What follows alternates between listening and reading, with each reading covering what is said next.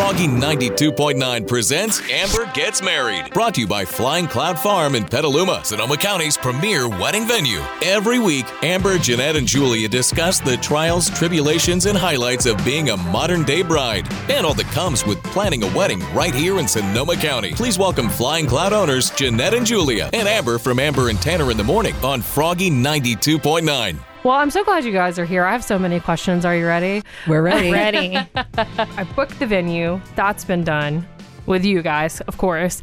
But I'm thinking about new brides and people who haven't necessarily gotten as far as I have. They're still in the search.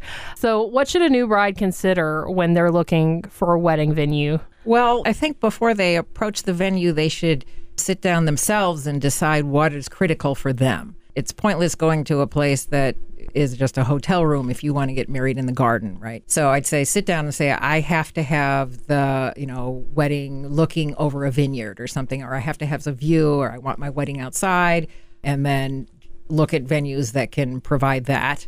And go through the list of what's really important. We had just had a groom, which is funny, and they booked the place. I think one of the big elements was that we have a disc golf course. And I think that was a big decision on their point to book it because all the groomsmen could play disc golf before the wedding. And their favors were custom discs that they had with their faces on them. Which was great. And the groomsmen, their faces, really? Yeah.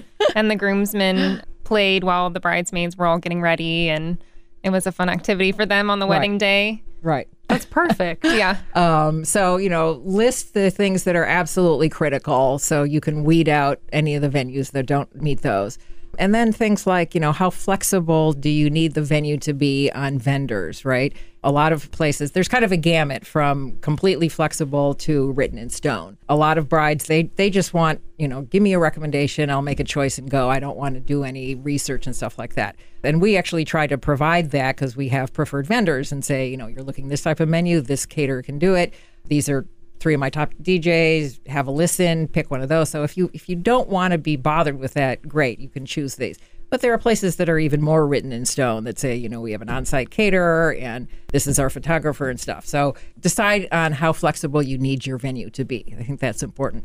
Most of our brides want to choose and do some of the planning, the vendors. We try to provide a very comprehensive preferred list, 5 pages of vendors with lots and lots of caterers and photographers and DJs, and we don't require that you have to use these.